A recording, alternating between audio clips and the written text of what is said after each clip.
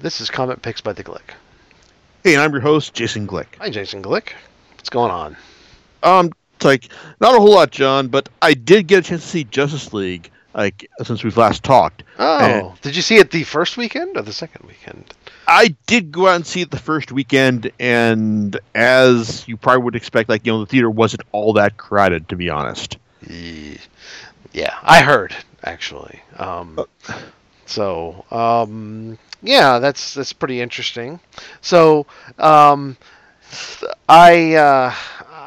could tell you that I've seen the first 30 minutes of it, and I will finish watching the rest of it when I get a chance to plop my ass down in a theater. Which hopefully will be this weekend. So you enjoyed it? You enjoyed those first 30 minutes enough to go and check out the rest of it then? I had no objections to it in those first 30 minutes. I did not have any. I wasn't repulsed or anything. So I was not repulsed either, sir. So yeah, I mean, I just seeing, I was like, oh, this seems fairly decent. So although since it happens to be a direct sequel, and I don't know if you'll be able to address this or not, to Batman versus Superman, I'm trying to figure out why they're so sad. Just kidding. Yeah, it's like that's like the biggest thing weighing on it right now, because I mean it's basically following up Batman versus Superman, which is like a huge drag on its like box office potential and critical reception, I would imagine, because it was like this was something that was really meant to be DC's Avengers, and okay, I saw it, I enjoyed it, but I enjoyed it on the level that it's like I can enjoy your average Marvel movie on. I mean, yeah, maybe it's not quite as good as Thor Ragnarok, but the problem is that this is the film that should have been like a level of magnitude better than Thor Ragnarok. Yep. So, as I promised you in our pre-chat before we started recording, I'll throw in my few cents on this. So, and I'll address one of the things that I have heard on the interwebs, and that is like, well, it opened at 94, I think it was like 94, 95 million, maybe, something like that. 97 million? Close I don't enough, remember. yeah. Somewhere in that neighborhood. Just over 93. Right. So, and most people are like, well, there was a lot of people who were saying like, well, Guardians of the Galaxy did that in their opening weekend. And I'm like, well, that's apples and oranges, actually. Guardians of the Galaxy wasn't a sequel. So yeah, exactly. That's the issue here. Yeah. So the big difference here is that you are talking about Warner, DC's, their core three at the very least. Which has always been Batman, Superman, and Wonder Woman. Their Trinity, yeah. Their Trinity. And if it doesn't really bring the crowds to the theater, you've got a problem. Guardians of the Galaxy, that is basically, I mean, like, did anyone know about Guardians of the Galaxy outside of the trailers before the first movie even aired? Just the hardest of the hardcore Marvel crew. Yeah, and I don't even think that they had really huge runs. You've reviewed them before, right? Mm-hmm. Yeah, so I mean, like, that they would turn on. However, you would also say that that there is a piece of it where they were already writing on the MCU in a sense, which has already been well established. Now, this is where I would throw it together. That that I think that personally, that Warner Brothers and DC, they really need to think about how they're marketing this. They need to pull in those Avengers numbers on their first opening weekend and not kind of tepid numbers like this. The problem is, I think that this is like a knock-on effect of their Batman vs Superman and Suicide Squad. It's like after these films premiered to really big numbers and made well over 300 million in domestically alone. It's like, but they weren't really well liked at all. And now it's like, hey, even though Wonder Woman is the biggest grossing superhero movie of the year so far, it's like Justice League is performing well under that at this point as well. Yeah. Because it's like it's a far different kind of movie than Wonder Woman, and also just the fact that its position is coming from the same people who made Batman vs Superman, and when you're asking people to trade on their memories of that in relation to this film, that's why it hasn't worked so far. I mean, yeah, it's like there's even after like Snyder had to drop out due to personal reasons earlier this year, and they brought in Joss Whedon to handle co-writing duties and additional reshoots. It's like I said, the end result for Justice League is a film I enjoyed, like I was entertained by, but was basically as entertaining as your average like a Marvel movie, but not like something on the level of say an Avengers film. Yeah. And this is something they need to be like at least on the level of the Avengers movies, like if not bigger. Yeah, and in order for them to really do that, they're going to need to refocus. And I think that they should build up that. After all, Iron Man got like what 2 movies. We had a Hulk movie, at least one. I'm not going to count the Ang Lee one because really that's its own thing. So you have that. You had Thor. I mean, you had a lot. You had Captain America. You had a lot of setup for the Avengers, and yeah, one might say, okay, well, they had Man of Steel. Okay. Yeah, I think most of the setup for Justice League was to be charitable, mixed at best. So, I mean, Wonder Woman is like the only DCEU film they've released so far that has been like unanimously enthusiastically received in terms of like critical and audience reception.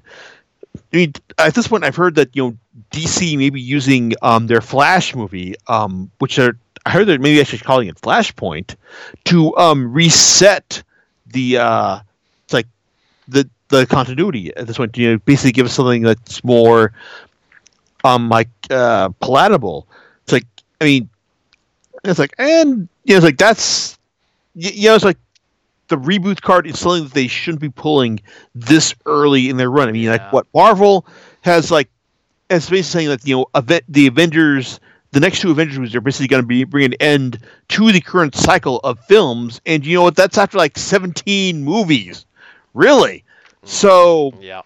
So there you go. I mean, it's like it's like the fact that DC is like pulling this card after what, like 6 or let's see, 1, 2, 3, 4, 5, like 6. What? By the time Flash hits, it'll be like 7 movies deep at this point. If you're pulling the reboot card at this point, it's like you're doing something wrong. I mean, it's like, and it's like I will admit, like Zack Snyder is a talented filmmaker, to be sure, but he's probably not the guy that should have been given a Superman movie. Like, yeah. I mean, like I liked Superman in Justice League. I mean, when he shows up at the end when I'm stepping to sell something, hey, like I'm a big fan of Justice as well. It's like that's the kind of thing I believe. I can believe in, like the Superman I want to believe in. Oh shit, John. What? I'm sorry, I spoiled it for you. Superman's in the Justice League movie.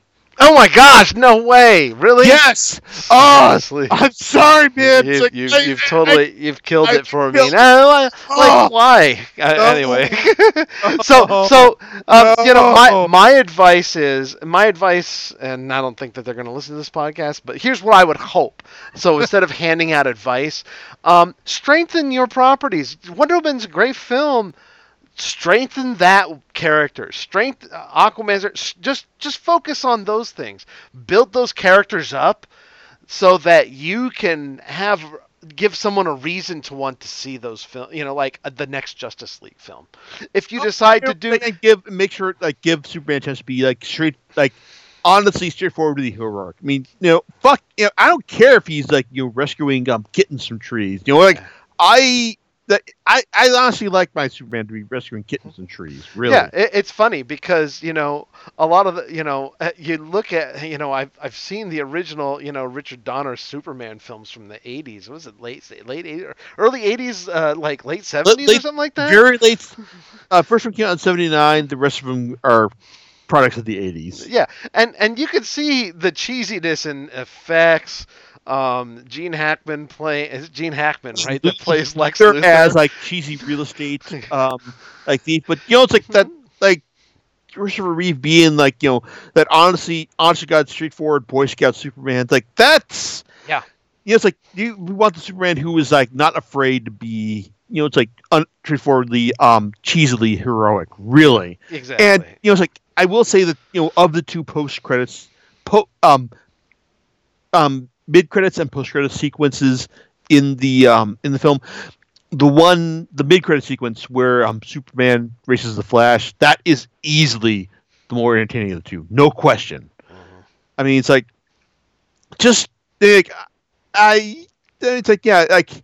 This film shows that Henry Cavill can be like a really like a good like straightforwardly entertaining Superman, and I know that Whedon is committed to doing like a Batgirl film, which I'm sure is going to be great, but it's like if I was if I was Warner Brothers, I would like I would tell them like okay you're letting Whedon do his Batgirl movie, great. Then after that you put a gun to his head, okay.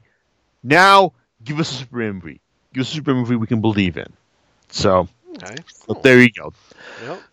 Yeah. So I mean, Justice League, it's worth your time as much as the average Marvel movie is, but that's the problem. I mean, it should be much more than that. So, I mean, like, so John, like, yeah, you saw the first 30 minutes. It gets better, and also the rumors that that Ben Affleck will be replaced by Jake Gyllenhaal. Sure, that's perfectly fine, because the Batman they've established so far in these movies is kind of like the Batman who is too old to be doing this shit. So, I mean, I like Ben Affleck as Batman in Batman vs Superman and Justice League, but they've positioned him as being too old for this shit. Yeah. So if you want to bring in someone younger like Jake Gyllenhaal, or I don't know, is Jake Gyllenhaal younger? I can't remember. I think he is a little younger. Yeah, I do. So there you go. Like, if you want to bring in someone younger, cool, that's fine. It's like, but there you go. So, like I said, if you haven't seen Justice League, like I said, it's worth your time, but it's only about as entertaining as your average Marvel movie. To damn it with faint praise. Mm-hmm. But there you go. I can think of worse ways to damn a film with faint praise. All right. Yeah. Well, I know that that's not the only thing you're here to talk about. So yeah, I guess I should talk about actual comics. Yeah, all right. So what exactly are you going to talk? Which comic are you going to cover? Let me guess. Are you going to cover something about the Justice League, sir? You are right, sir. Ding, ding, ding. All right. Yes. Because it's like I haven't followed a lot of the Justice League over the years. But like one thing I did follow enthusiastically back in the dark days that we call the 90s is JLA by Grant Morrison. And you say, hey, well, a Justice League comic by Grant Morrison, sign me the fuck up. Yeah.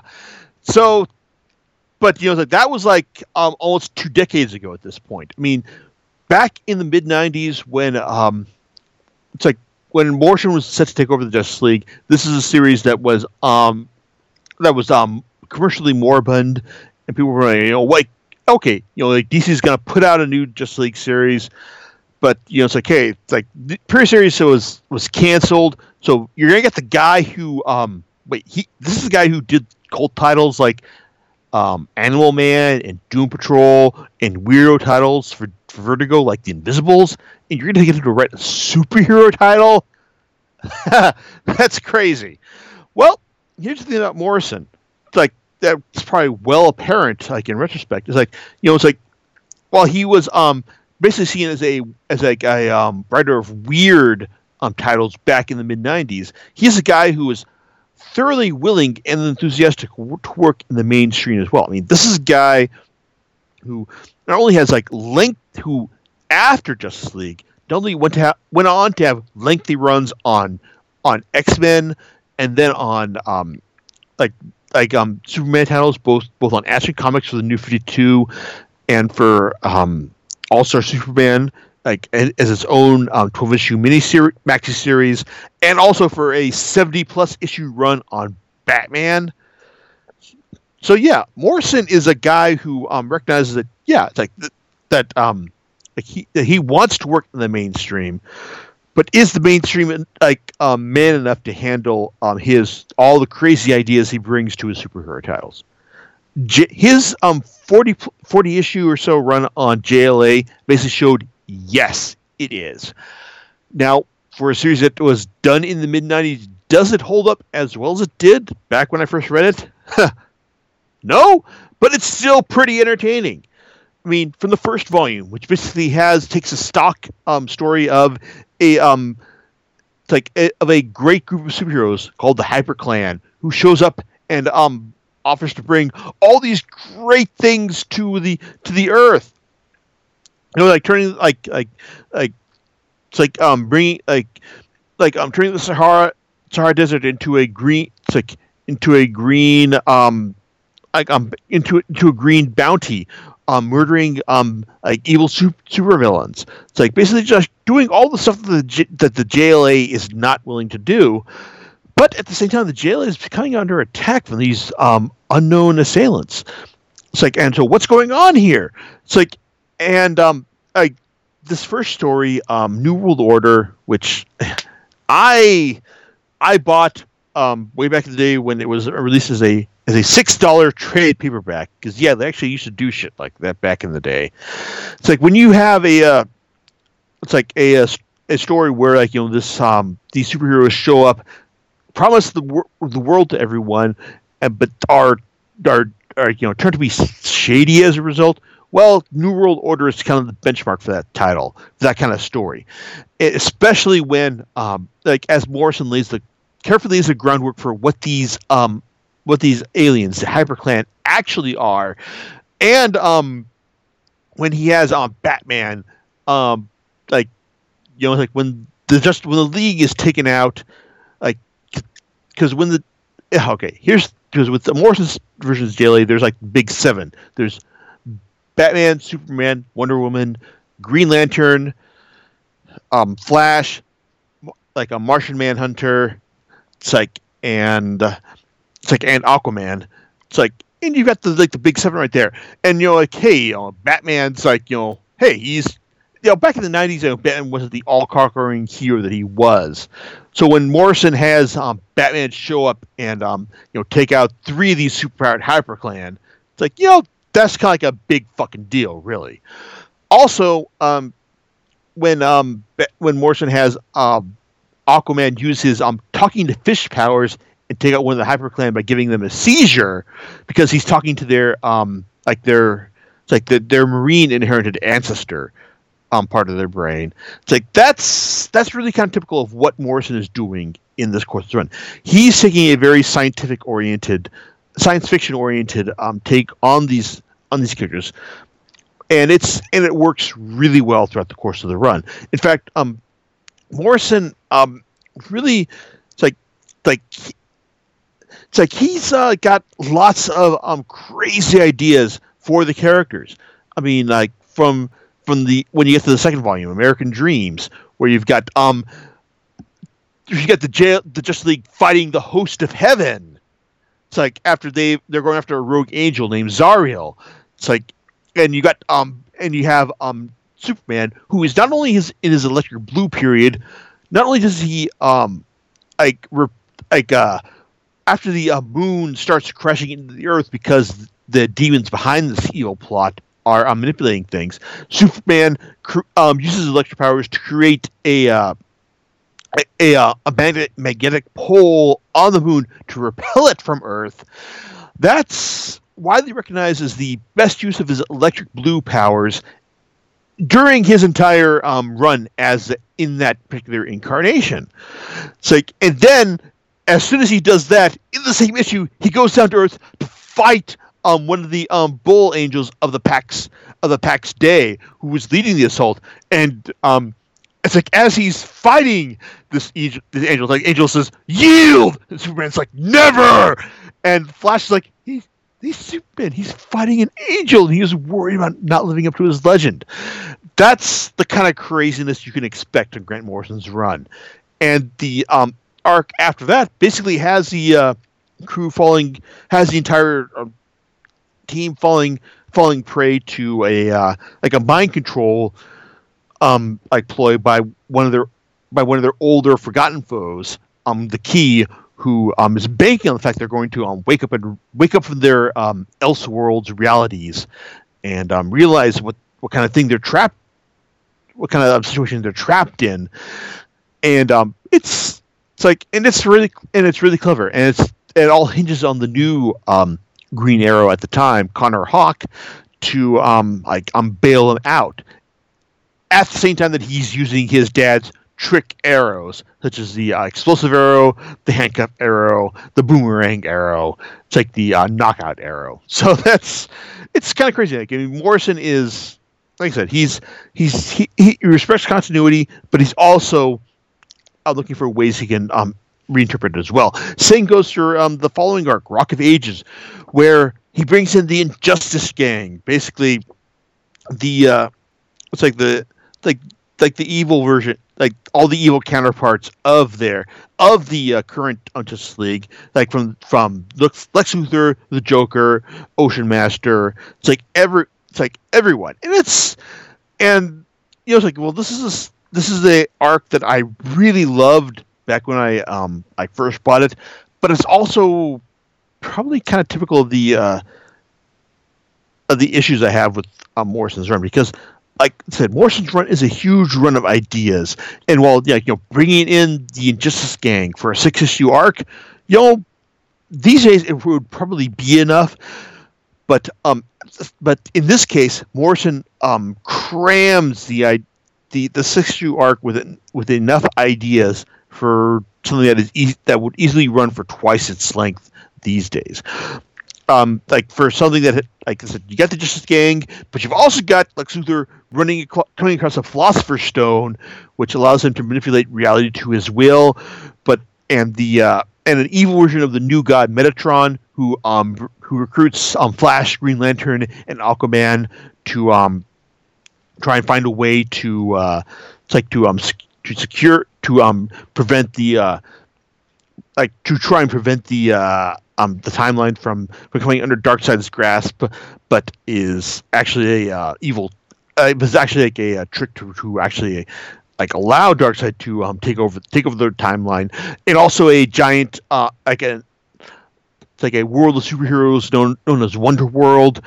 It's like that eventually allows these three superheroes to come back and return to our time, but that is actually taken over by Darkseid, and you got this 2-issue dystopia of Darkseid where it's like where our heroes try to save our timeline, save this corrupted timeline, but wind up having to deal with all this new crazy ass new god stuff. I mean, there's really good stuff here, such as how Green Arrow and and the Atom are able to bypass Darkseid's force field because they realize that, hey, Darkseid can see us. So all the Atom has to do is just shrink down to the size of a photon to be light in order to go through the Darkseid's force field because he can see them. So light can penetrate his force field.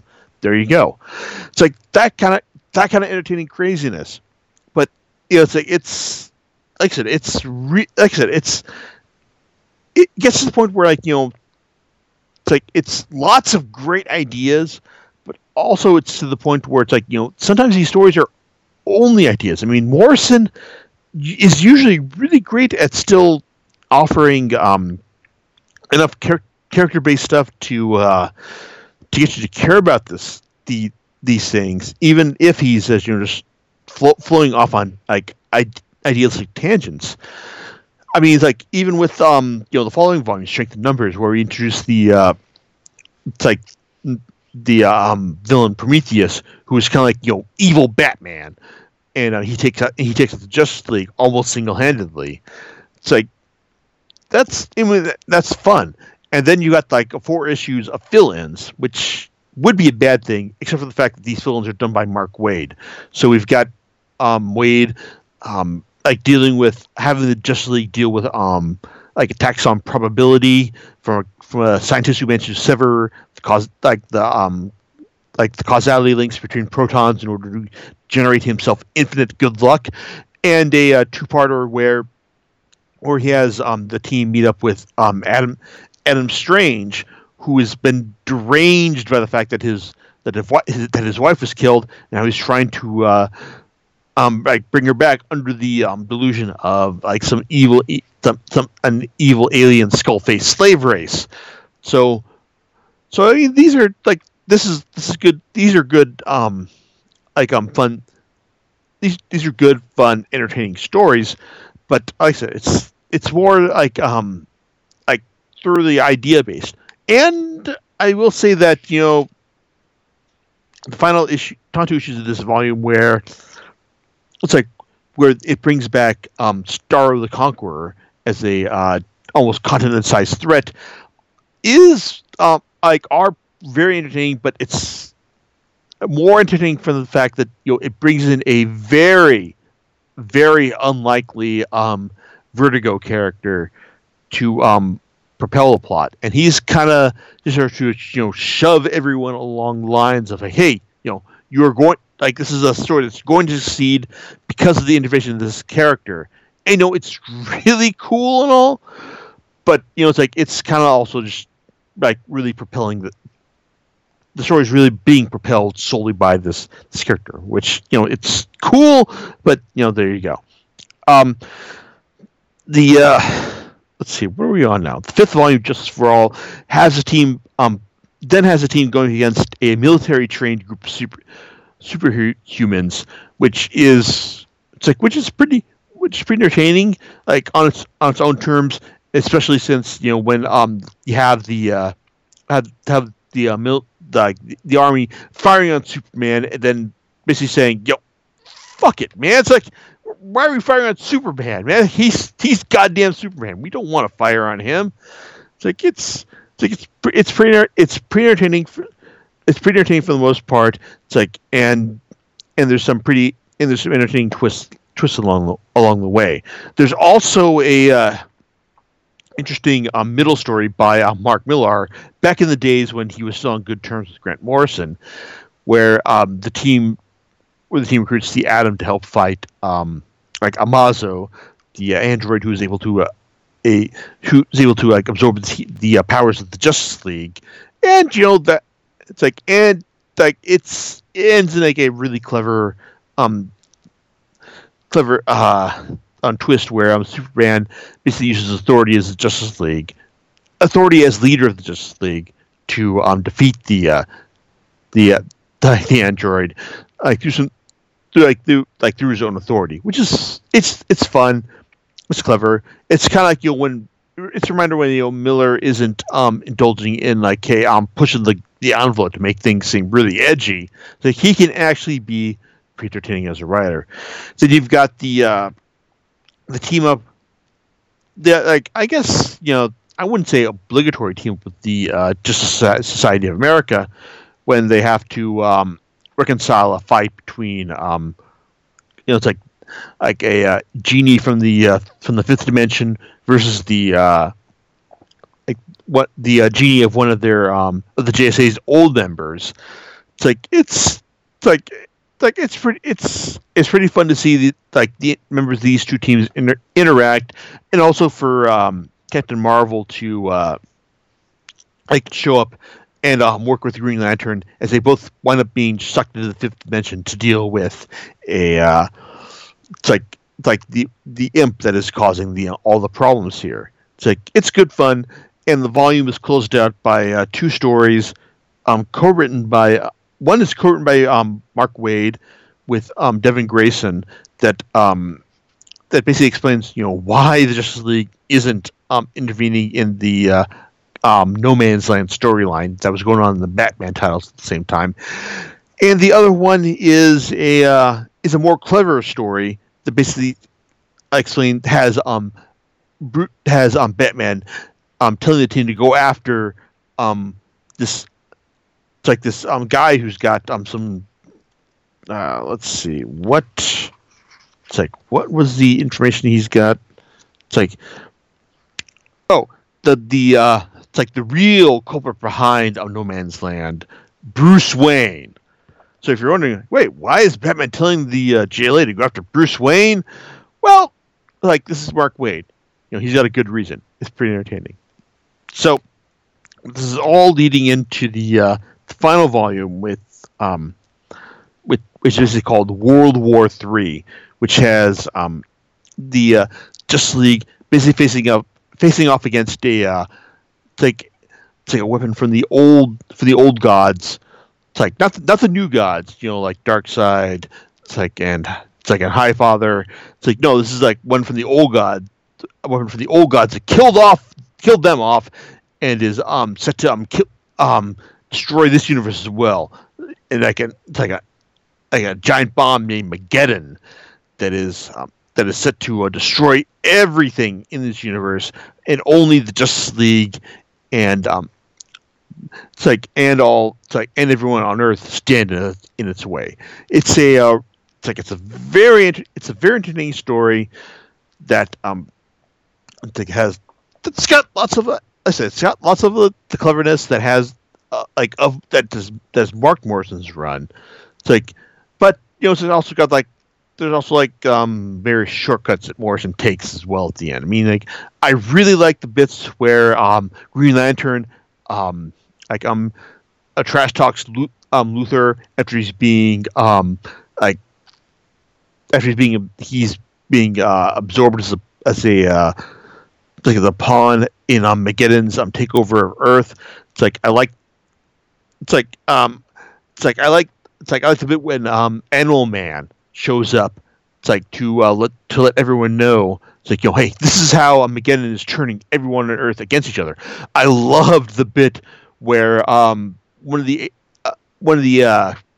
Zario, the angel that had joined the Justice League during Morrison's run, returns to heaven and finds out that everyone in heaven is preparing to abandon the current creation, and and they're saying hey, this version of the universe is fucked, man. It's we're gonna go ahead and create a new one. I mean, when you're talking about stakes for the threat ahead of them, that's really great. I don't think having you can't really beat having the Heavenly Host just basically saying, hey, you know what, this version of creation is done for. We're gonna go ahead and work on the next one right now. So that's great. Then when you have and then Batman try and motivate Superman in order to get over everything and save the world. That works. But then when Superman's big plan is to absorb the anti-sunlight of the bomb, well, that seems like kind of a cop out, really. It's and even though the Morrison's run ends on a hey, Batman, don't you really love this shit when we go out and save the world? It's that's really kind of perfect. So, I mean, Morrison's run of JLA really has so many ideas. I mean, it's that probably could have they probably could have fueled a run that is twice its length, really. As it is, I mean, in the dark days of the mid '90s, this was a bright, shining beacon as far as how good superhero comics could be. These days, it's maybe it's not that bright of a beacon, but it's still pretty entertaining. Same goes for Mark Waid's subsequent run on JLA because he took it over full time after Morrison. Not for a long time, but if there was one thing about Waid's run I could recommend, I'd say you should just grab the ultra-sized graphic novel he did with Brian Hitch called Heaven's Ladder, which it's kind of a straightforward Star Trek story about Justice League dealing with aliens who stole the Earth, but it's if you're doing a giant-sized graphic novel, Hitch makes it a gorgeous, beautiful read. So, but Morrison's run can be picked up in the it's like in the first 4 volumes of the JLA, the deluxe edition. In addition to the first story in Wade's run, which basically has the team dealing with an assault by Ra's al Ghul, who has managed to steal Batman's protocols for taking down the Justice League. Yeah, because really, if someone's going to try and find a way to take down the Justice League, it's Batman. And whoops, it's like Ra's al Ghul has got the means to take them down because he's hacked Batman. So there you go. Oh, and I guess it's worth noting that the majority of Morrison's run was illustrated by a guy named Howard Porter, and Porter does some really fantastic dynamic art for the majority of this run, even though it's really big on like 90s style badass posing. It's more in the early portions than the later portions, but he's also a guy who is very much like in sync with Morrison in terms of how crazy things need to get when it comes to showing all the over the top stuff that Morrison decides to show. So yeah, it's lots of stuff to talk about here, but I really enjoyed Morrison's JLA. So, John, it's like any random thoughts on your end about any of this stuff, I guess? Well, it sounds like I should recommend from you, but more importantly, yes. I am going to take you up on that recommendation. Sounds very, very interesting. And when was it published? When was this published? Mid-90s. Mid-90s. Okay, right where I mean that's kind of what you had mentioned, and but it was just double checking on that.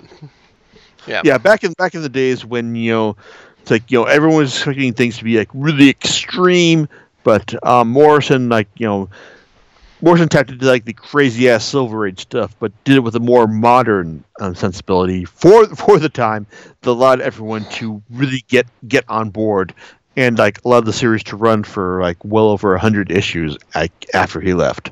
All right. So do you know what you're going to be talking about next time? Okay, well, I can say with certainty that next time I will be talking about Marvel's latest event, Secret Empire, because it is actually in the mail for me right now. So, so no delays this time. And unlike everyone else, I'm actually hoping to enjoy this compared to the word of mouth, because I've actually enjoyed the build up that's been done for it so far. So we'll see. All right, and we'll catch you next time on Comic Picks by the Click. All right, laters. All right.